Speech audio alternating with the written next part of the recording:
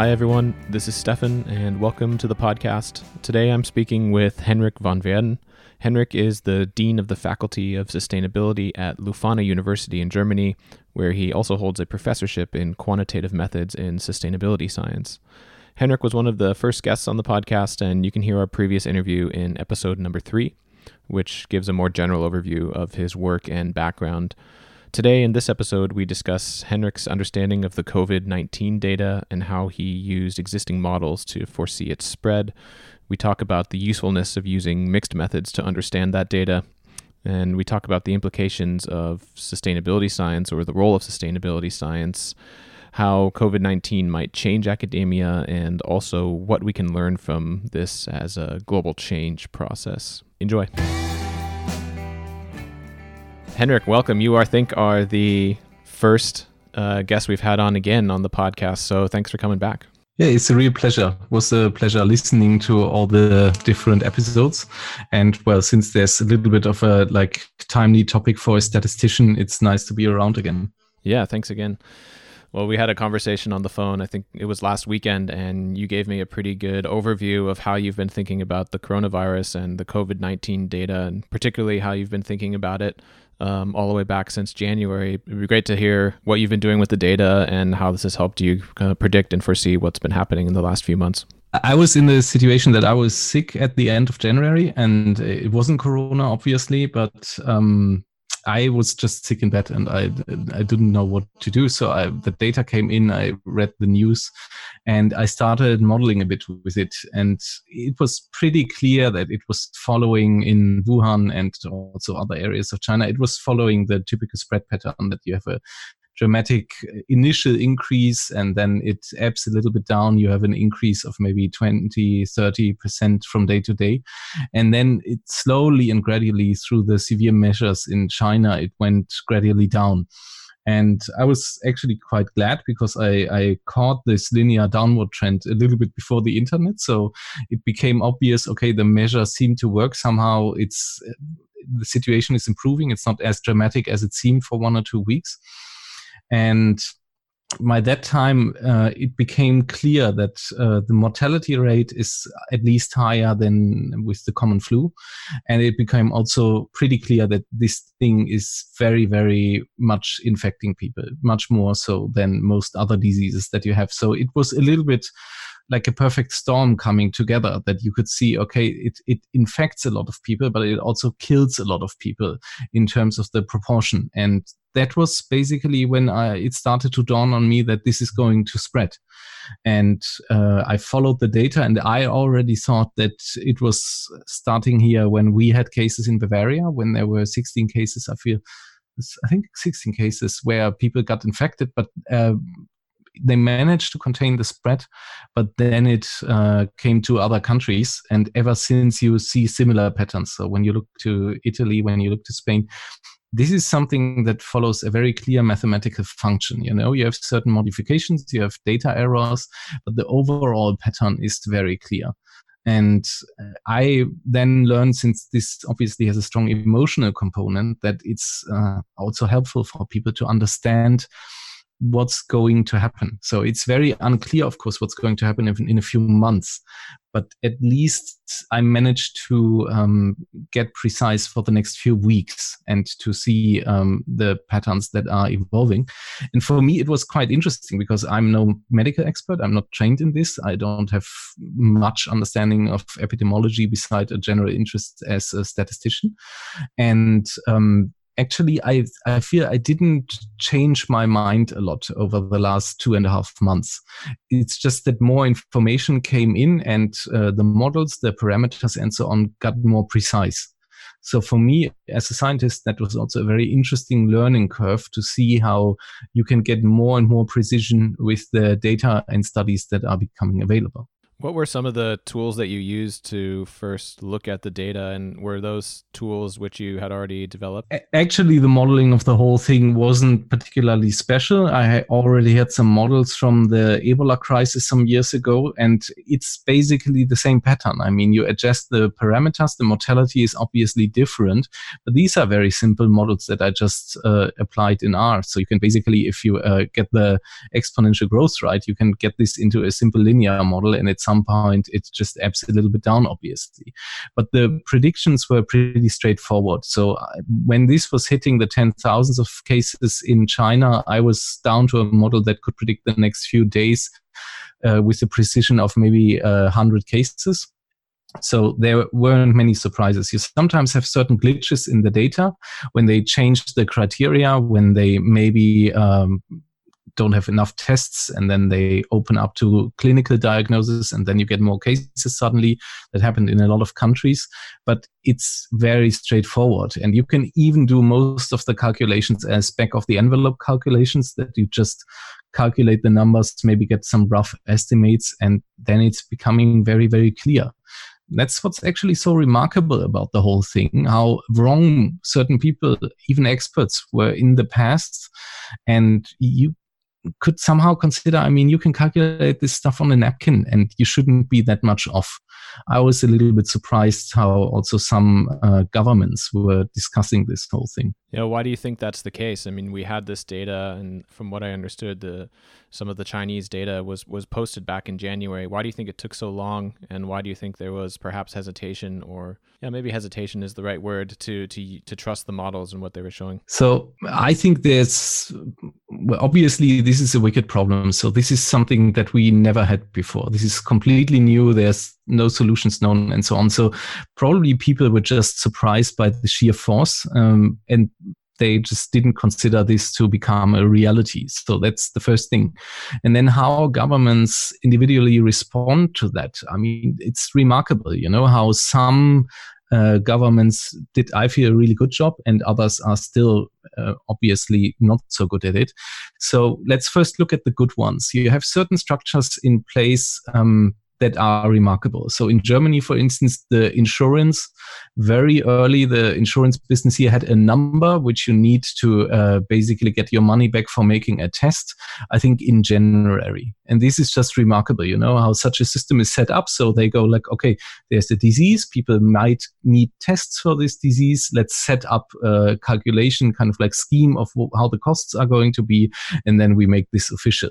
So these things were put into place very effectively, and also tragic ones like Italy very early started with establishing triage protocols, even way before this was becoming a probably plausible scenario for the majority of people. Obviously, some people knew this was going to happen. But if you look then at the governments themselves, I think I see basically two groups: the ones that try to prevent a mass panic and the ones who were genuinely wrong. So you had, for instance, the German government and also some experts that communicated that whole thing. I feel they took a little bit of a slow strategy. And you saw that in many countries, that they went like, well, obviously we can't shut down the daily life. Well, obviously we can't close the schools. Well, we can't have the business stop running. Well, we can't shut everything down. And then ultimately they go like, yeah, okay, we're doing all this. So, and I wonder whether this was sometimes a very precise and also, I think, very clever strategy, because you saw how some countries were a little bit on the edge, how you had these mass panics where people went to supermarkets in the UK, in the Netherlands, and in certain local hotspots, they bought a lot of stuff. So people were a bit on edge, and I feel governments tried to take this into account. But then there were also governments who completely missed the whole picture. And that's pretty remarkable how, for instance, an expert in the UK some weeks ago, when this was very clear that this is going to explode, they were still talking about herd immunity. And herd immunity, for the typical Western country with a really good medical system is a really good idea on a 10-year scale. Like a 10-year time scale, then you have enough ICU units to basically have enough beds for all the people that need a ventilator. And otherwise the system gets strained and you have a lot of people dying. So how certain governments could still communicate that, I imagine some countries didn't have a real strategy there. I mean, just let's take a look at, say, the United States. It's fairly obvious that they didn't have a real strategy. And that doesn't mean that there were experts. They were not there. They were there, but they weren't heard. They weren't heard by the president. And I hope in the future, a lot of people will look very closely to who said what at what time and will try to make sense of that. Also, to maybe extend some understanding of how governments reacted differently. Yeah, I think there's a good lesson here in trying to make data-driven decisions. And we had an interesting point when we were discussing on the phone the other day. And I think even within science, among scientists, and myself included, was that when we saw some of the data coming out earlier, I had at least this natural bias, and I think many others as well, that, oh, this can't really be the case. It's overblown. I'm interested in your opinion as if you think that this is a bit of a wake-up call or a check on trusting our data and trusting our models and using that as a basis for decision-making. The last few years, if not decades, were a time, I feel, when science increasingly opened up to society, because we realized that we are in this together. So this arrogance that we had before was partly replaced. It's still there, of course, but I feel we open up more to have a joint dialogue and learning from each other. And I feel this is very important. You know, it's like, if you would ask me, I wouldn't see a difference really between society and science. We are in this together. But what is important is whether something is plausible, you know, and whether something can be generalized, whether we understand certain patterns. And there it was obviously the case that, like, what I learned really the hard way out of this is there are some people who just see the data however they want to see it, because there are certain experts. So when you're an expert in a large epidemiological spread and you believe like herd immunity is your research thing, then people saw herd immunity. So same like in, say, economics, where some people say, you know what you really need growth. That's the best thing. Like, if you have economic growth, that's the best thing. And it seems as if in epidemiology, you have some people who have the exact same opinion. And that is obviously wrong. You know, this now becomes more apparent that they were wrong. And I think we need to recognize that, you know, that sometimes very early people heard the wake-up call in society, and people in science were gnarlingly wrong. Exactly for the reason because they didn't look at the data. So I had some really, really detailed discussions with a lot of scientists when the lockdown started, and they just weren't convinced, and they didn't look at the data. And of course, there are uncertainties, you know. I think they were also probably, we will know in the mid-run, right in terms of certain things. But there were just arguments, you know, that when you feel, yes, okay, we don't know how many people we have that don't show symptoms, but that doesn't change the fact that people are dying, you know. So like when you think of social science, in social science, sometimes people talk about hard facts. And I think right now we should evaluate our actions by these hard facts. I mean, there's a lot of people dying, and that cannot be ignored. And whatever else is happening about the speed of the spread and about like how many people we don't detect and so on, it ultimately doesn't matter. You know, like now we have hard facts, and that is people dying. And we should, I think, guide our actions through that perspective. And I hope there will be a certain discussion about how valid certain perspectives are and what is more important then. I think this is a debate. I'm no expert, but I'm really looking forward to this, to that we also evaluate a little bit the different perspectives that we had at times and that we learn from that. Because obviously some people just opening a channel on WhatsApp and saying, you know, this is all rubbish, this is just like the flu, like that can't happen. You know, this is something that we need to learn, that this is then down the road killing people.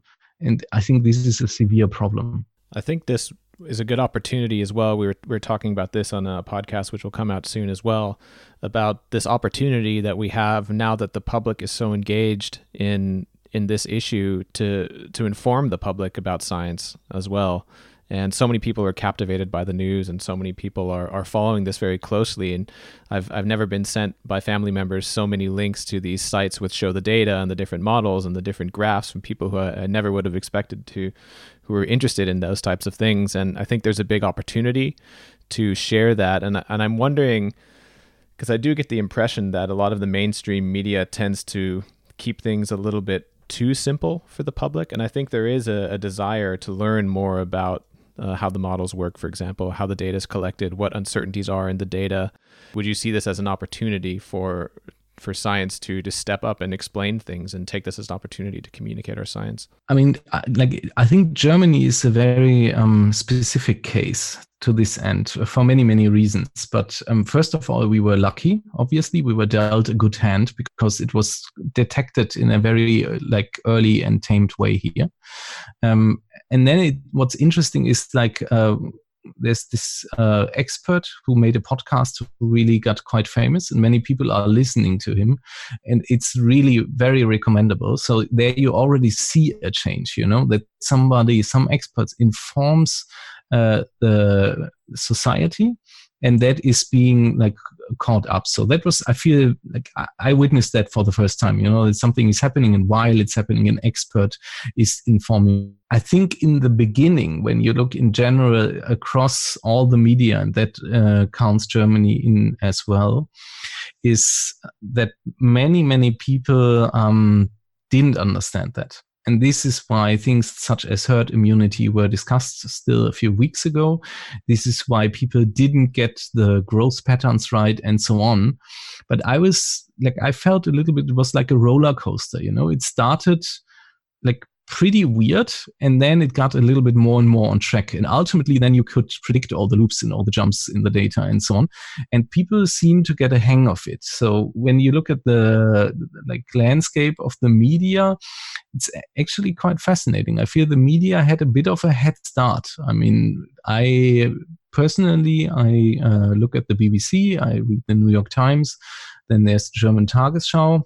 And I felt that wasn't really bad. I mean, that all seemed to work, and they all saw, okay, this is dramatic, this is going to explode, this is going to be serious, and so on. They still try to, of course, maybe calm here and there, but that was pretty good. What was most impressive to me, I must say, is that when it happened in China, of course, I tried to get information from China.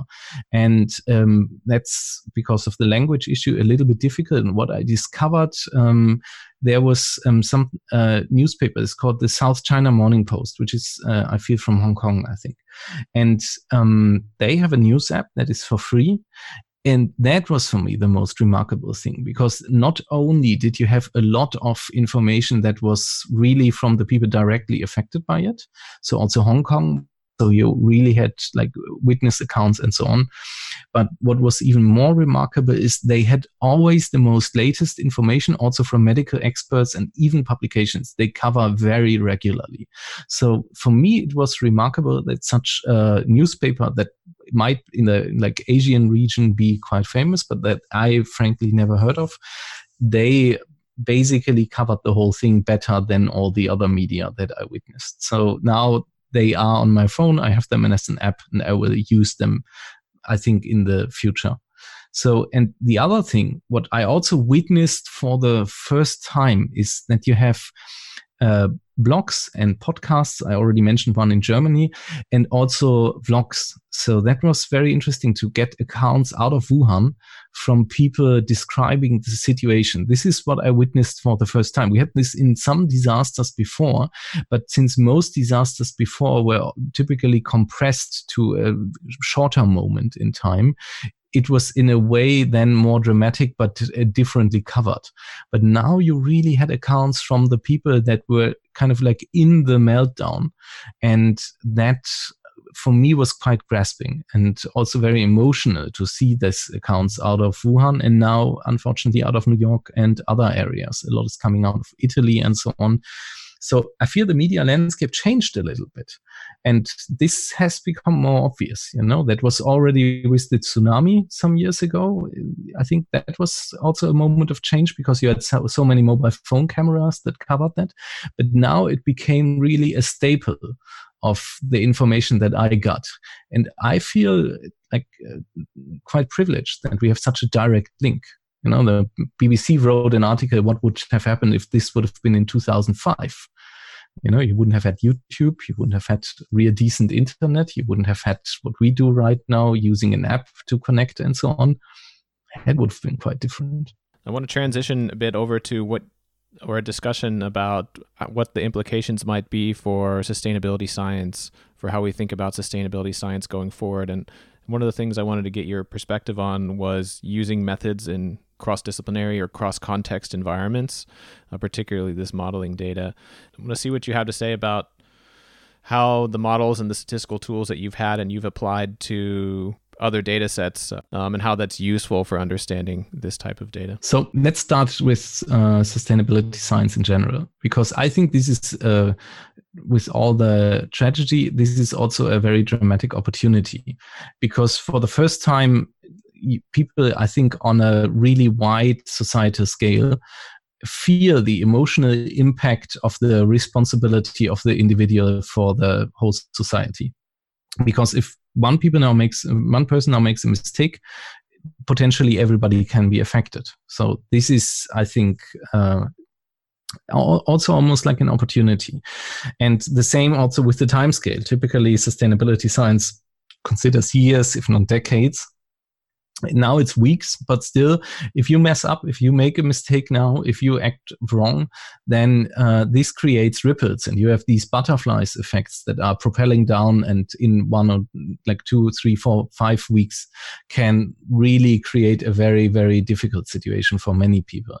So, and that automatically means that you have society in there, you have a long-term scale in there, but you also, in addition, have this kind of like tension between the individual and wider society.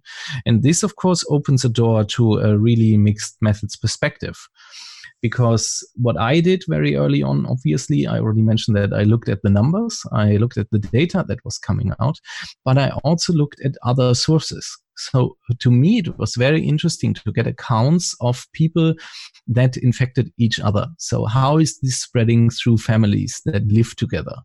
Can a spread be prevented there? So this was information that came out of Wuhan, and where I tried to then basically change my priors, change the probabilities in the model. And I always adjusted the model accordingly. So a study came out that funnily then went again, where somebody got infected over a large distance, 4.5 meters. So that's also, you start tinkering with the odds, like how can this affect people? And I think one of the points, also my personal low point, was when we went into lockdown in Germany, and when I just saw in my surrounding, okay, this is not working. Like, people seem completely unimpressed. Everybody was moving through the street as usual. And then I felt this is maybe a very localized perspective. So what I did is I went to the areas close to the hotspot zones that we had, where you had the severe outbreaks in southern Germany, in western Germany. And I went through to the cities, and I looked at some webcams. And I saw a lot of people moving around. And that was my personal low point, because what I realized is, okay, all these people now, they are already, like, many of them infected, and they are spreading it, and they are infecting each other. And that was something, where I saw, okay, I need to look at other data. So webcams became pretty important. So when I see something, for instance, recently went to Jakarta and looked a little bit around in Jakarta, like how is that affecting people there, and look at webcams at different countries where I'm worried about. And that's pretty remarkable, how you have these sources. And of course, then you have the first medical papers coming out. This is often very precise data. You then have data about couples, and how is it if one person has it, the other one not? How's the rate of them infecting each other? And then sadly, of course, the mortality. So that took quite some time. You have to understand what might be the overall mortality, and that seems to be around something like 1.5, 1.6%. So South Korea hardly ever lost the grip on that thing. So they always had enough intensive care beds, seemingly. They had a lot of genetic testing because they are one of the global leaders in genetic tests. So they had the capability to really test this thing inside out. And with that, you could get a hold of the mortality, and then people, of course, they discuss the Italian healthcare system, which I think is very unfair. And then you had the same debate about Spain and about the UK and so on. But the point is just figuring out the mortality. You have to take the intensive care beds into account. Then you start looking into pre-existing conditions. So it seems as if seemingly people have a heart condition, have diabetes and so on. This is affecting them.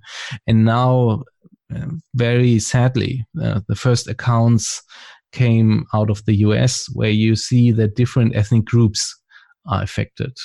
So African Americans seem to be severely affected. That's quite unclear. A recent study showed that there's a certain correlation between the pollution of counties and how people are affected to this end. I haven't looked at it yet. I just glanced at the overview, but it seems there's a relation. So, and then you start getting more and more data in.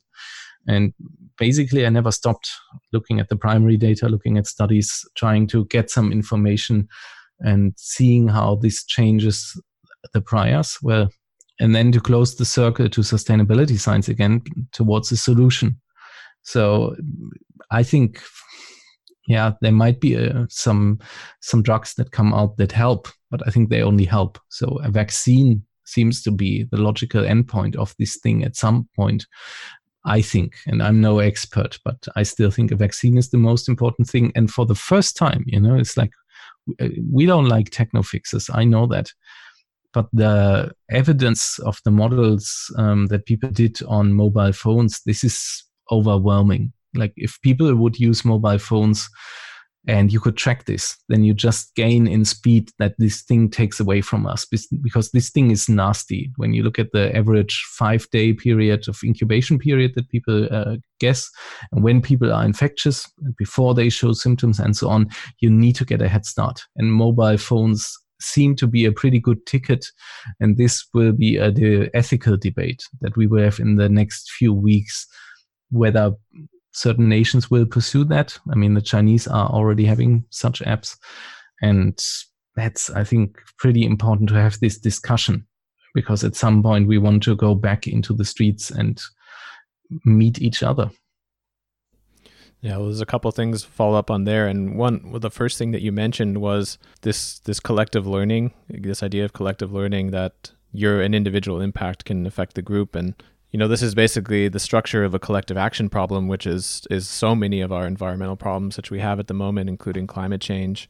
And another note that we had in our document to talk about was the interconnectedness of people, and how this pandemic is really just showing how interconnected we are with many different things, including the origin of the virus itself, most likely coming from wildlife trade or open food markets, and the link between those ecological trades and food production and food and health safety, and then the interconnectedness of people across the world through airlines. And the second was, what does this lead to in the post-COVID-19 world, assuming that we can develop hopefully a vaccine and save many lives through that and get the world back running again? What are some of the issues to reflect on from your perspective?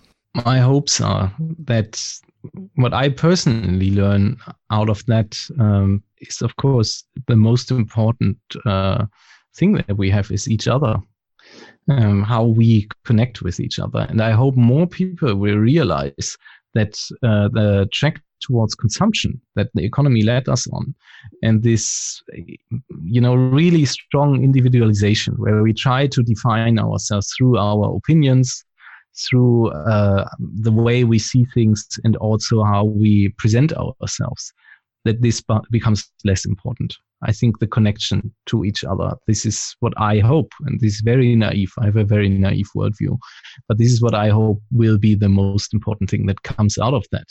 So learning this through distancing. That seems to be something that what I feel in my surrounding resonates with a lot of people, because we all miss each other. And I saw incredible acts of kindness already, where people are very careful with each other and support each other, help each other. And I hope that this will go on, that we realize, okay, we were a little bit on the wrong track here, and it's not only the human interconnectedness, but I mean, look at the economic situation, like these teleconnections, this just doesn't work out. We can't endlessly ship things across the globe. Obviously this creates severe problems, and we should look at that. And of course, it's the same with transportation and so on. People commuting by airplane, it's kind of always, I think, pretty clear this is a stupid idea, but now people may realize it. And then again, also digitalization, right? I mean, before it would have been pretty weird to always talk online to people, but I now find some interesting ways. And I also hope that this will develop further, and that the problems that we have now, so I hope someone figures out the Bluetooth headphones. It seems Bluetooth is the biggest problem that many people have right now. But it's really interesting how we learn to interact with each other, and sometimes also weird. I now give lectures in front of 160 people, not too often because I try to make it on video, but in the beginning now I made one slot, and it's just eerie, to have these 160 small images and you hear nothing but yourself. So I think the digital learning curve will also be severe. But as I said, this is all just side dishes for the most important lesson that I hope that people get from this. Look, maybe it's just nice to be with other people. Yeah, that's an important reflection. I wanted to get your insights a little bit, because reflexivity is such a large part of sustainability science and reflecting on the practices of science itself. Given that you have a pretty prominent leadership role being the Dean of the Faculty of Sustainability, what are some of the reflections that you've had on managing the faculty and with the university? And what are some of those things which you mentioned, one being digitalization and teaching online? What are some of the challenges that you faced, and I imagine many people and many universities and institutes are facing around the world? So it'd be interesting to hear how you've dealt with that and some of the challenges, probably also some of the upsides to this situation. So I must say, of course, the last few weeks, and to give some perspective, so I feel responsible for 1,000 students and for about 300 people. And I'm part of a larger university. And of course, this is a really fascinating experience, to have this very, very condensed, in the beginning, a little bit of a crisis mode, but we very strongly early on agreed that we want to get back into a normal mode. But just to give some proportion, then we had meetings with a circle of 40, 50 people for 2 hours every day. And that was kind of the heart of the whole changes that were necessary and that were being implemented. And I can really say, when I look at that, when I look at the university structures, when I look at the individuals that got engaged in that, but also when I look to our students, when I look to the employees and so on, I was overwhelmed by the joint spirit. I really feel privileged, to be at Leuphana University and to really work together with everybody there, because it was such a joint venture, it was such a spirit of being in this together, trying to help each other, being there for each other, but all the while being really goal orientated and solving all the problems. There were really hardly any debates about but we can't do this. We were just past we can't do this. So a lot of things were figured out on the fly, and we went right into teaching. We were a few weeks before the semester, and the semester started now. We got all the online tools up and running, and it was really nice, to be with all these people in this together. But all the while, the largest toll that I felt on myself, on my team, and also on other people that I talk to, is the emotional side of the whole thing. So that was the really large down point, to realize how much this is affecting people and how much we have to be careful and we have to be there for each other. So that was really something that I think we all should take out of that this is all just too fast, also before the crisis. Like, we should just slow down. And we should be on the lookout for each other. And it's sometimes hard. I mean, there was now a lot of stuff compressed into a short time. And this was also one of the challenges that I learned, that in this special situation, sometimes I knew a lot of stuff and I couldn't spread the information fast enough. So that's, a little bit a question of the resilience in the system. And I think we did pretty good, but I felt sometimes bad because I knew like all this stuff was happening and I really needed to like figure out a way how I share this with people, but not just as a mere information, but as a recognition of the problems they felt, and to really like be together with them, although we are so distant through all these digital phone calls. So that was a real lesson. This disbalance of power that you have in a crisis mode, that is something that I never learned in this way before.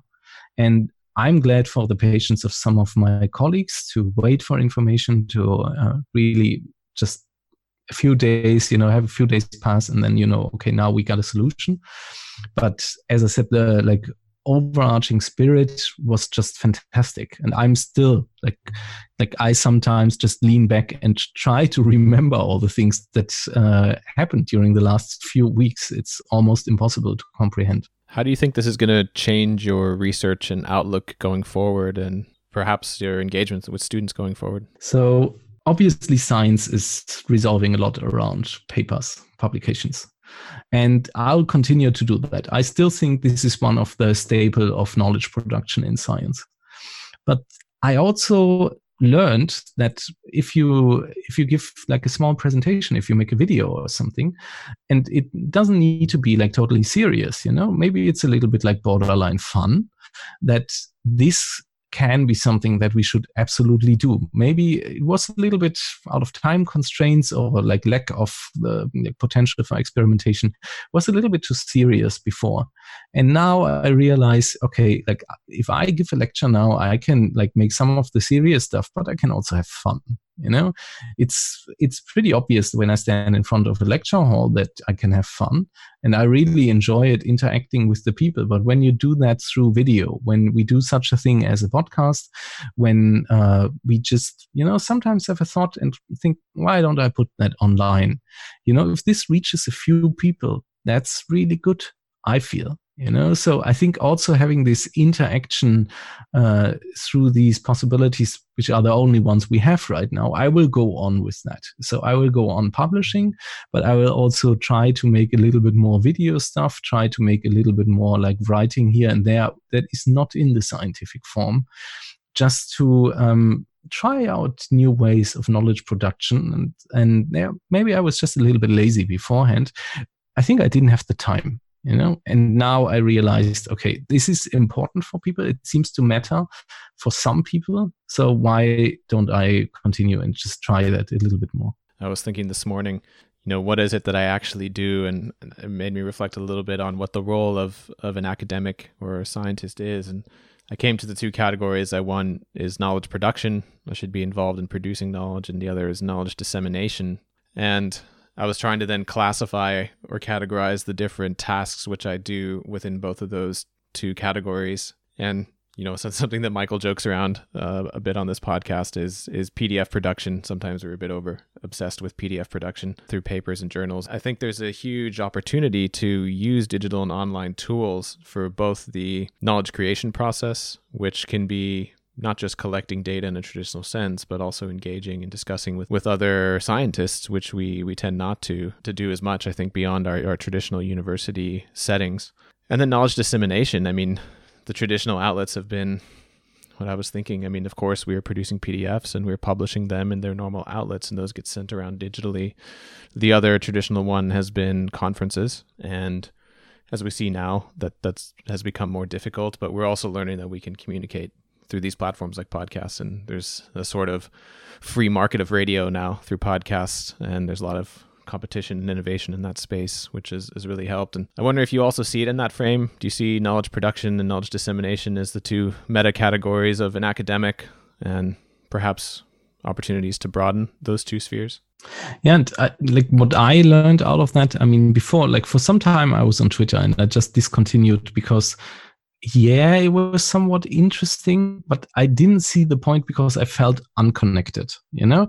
And now this is somewhat different, and this is what I learned from our students, because I feel I miss them. You know, it's nice to interact with them and I learn so much from them, but I also feel I have a responsibility for them. So if I make now a small video greeting from the dean, you know, this is then my way of reaching out to them and also getting some interaction back, because actually they made a remix of my video, which I consider to be quite fun.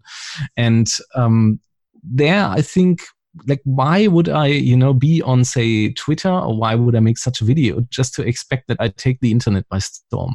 I think this is the general misunderstanding that I had beforehand about podcasts, about videos, and so on, that if I do that for the faculty and I reach the faculty, that's good enough for me. That's actually pretty good. I like that. You know, and I don't want to be out there and be clicked like a few thousand times. Like, if I make something that is specifically for these people, then this is just a different form, and an email wouldn't be the same thing, I feel. So I feel we are a little bit in the media landscape when it comes to podcasts and so on. Like, we instantly think of Radiolab and think like, oh, we could be like world famous. But maybe sometimes a podcast is just a nice thing for a few people. Maybe it's for a community or for like smaller circle of people. And I think that's nice. I mean, that's really something that we should absolutely do. We shouldn't always think of the globe. No, I definitely think so too. And that's something we've thought about with our podcast, that there are these digital niches to fill, and there's a lot of voids there which are not really covered, particularly in academia. There's a lot of niches within academia. And, you know, if you just think again of the traditional modes where we reach out and disseminate knowledge, one is teaching in the classroom. So we have so many students who sit there, and the other is conferences, and those are so many colleagues who we only meet at certain intervals pretty infrequently. And yeah, I hope the podcast is something which creates a community. I hope, as bad as the situation is, we realize the value of the communities that we have, both in our personal lives, but also in understanding the role of community in sustainability science for problem solving. Yeah, I couldn't agree more.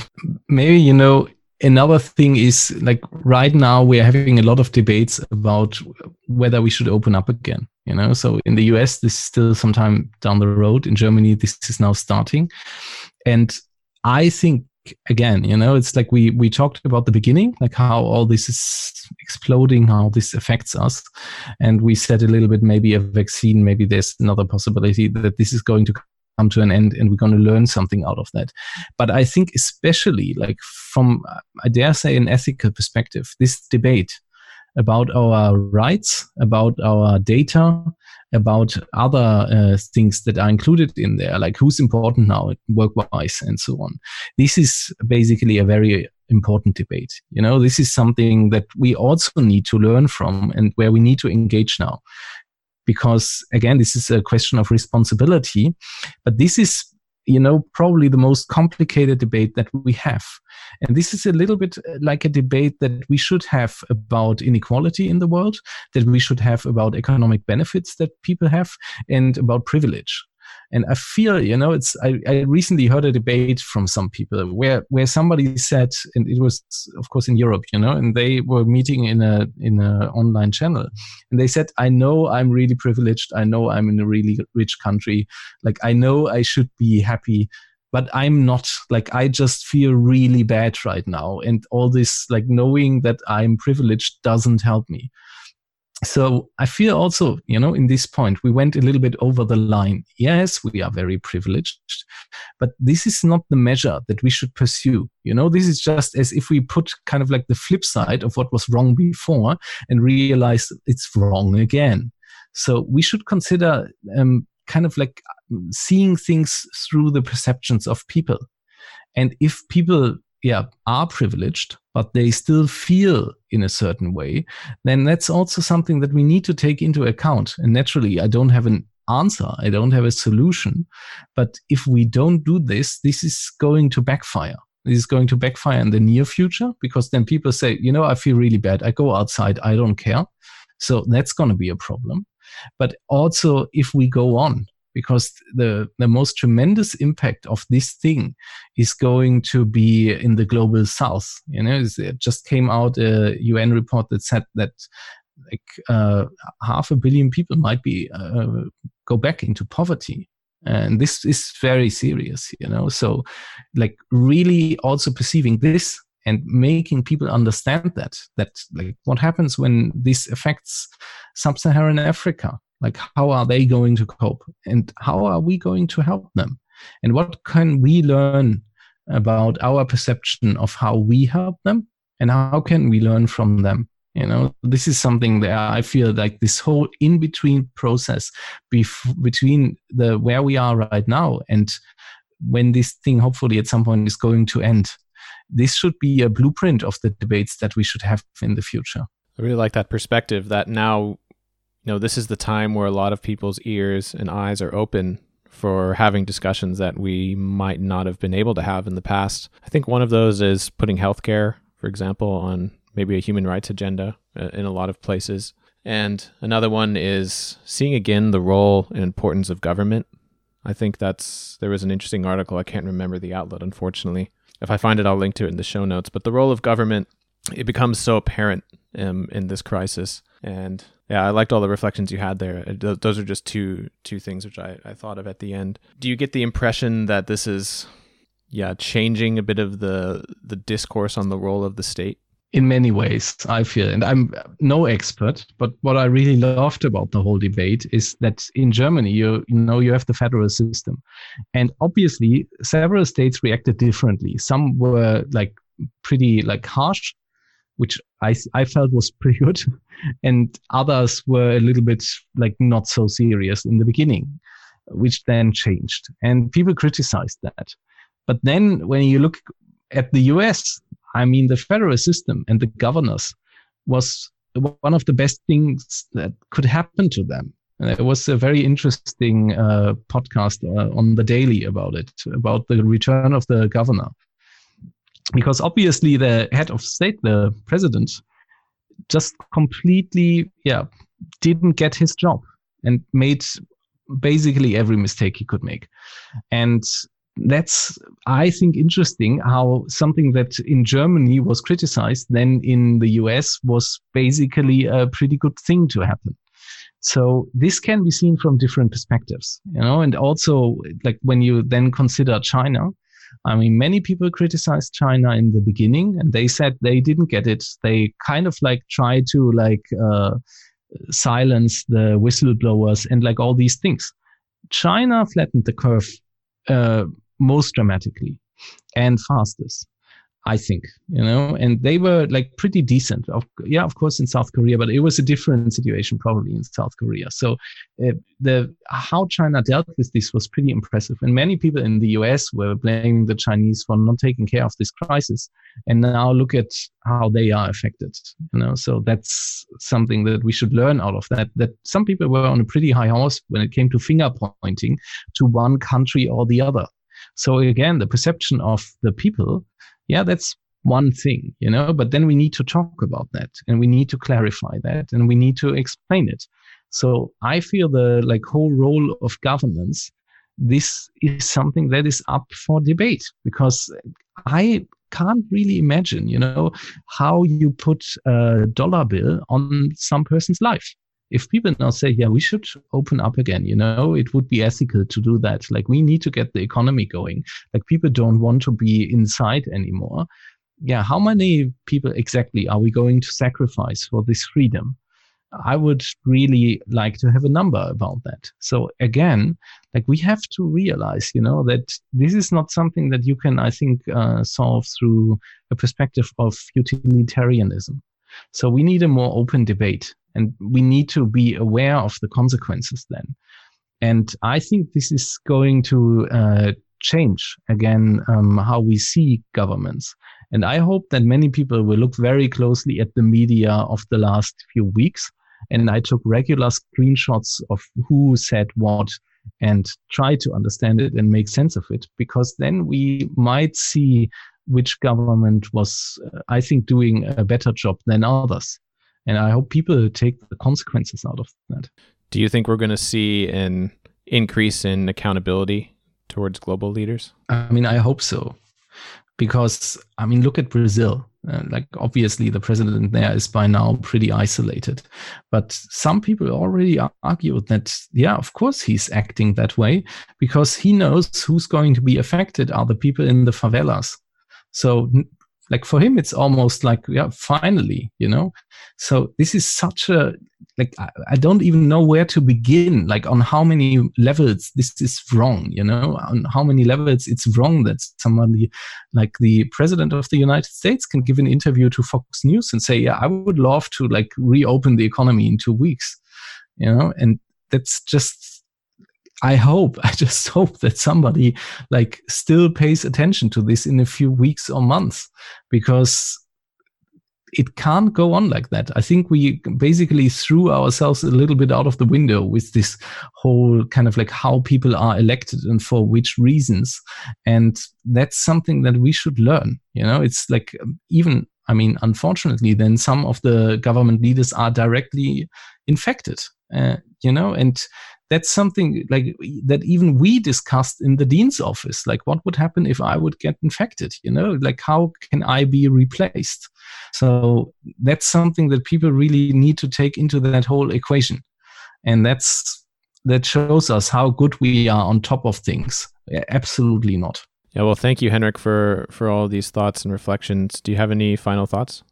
So I hope, that this will not go down as the most serious natural disaster that we ever had on this planet, but it just might, at least the ones affecting humankind. So people should be aware that right now this is on track of being part of the history books. Of course, we had the comparisons to 9/11 in New York. We had the comparisons to other disasters. We have to be aware, that this is really something that we will take into the history of our species. And we should really consider this now as a last thought, this very long-term perspective. Because if we don't learn anything out of that for the next decades to come, then this is a missed opportunity. That's a good closing thought. Thank you, Henrik. My pleasure. Thank you for listening to the podcast. You can find more information about all of our guests in the show notes for each episode. You can follow the podcast on Twitter, where you can share and further engage with the content, as well as give us your recommendations for future guests. You can listen to the podcast on Apple Podcasts, Spotify, Stitcher, and Google Play, and it can also be streamed from our website. This podcast is part of a larger project called the Environmental Social Science Network, www.essnetwork.net. On the website, you can become a member and use all of the resources provided for free. This includes webinar videos, a blog, a knowledge base, and using the website as a platform for your own projects. We appreciate your support.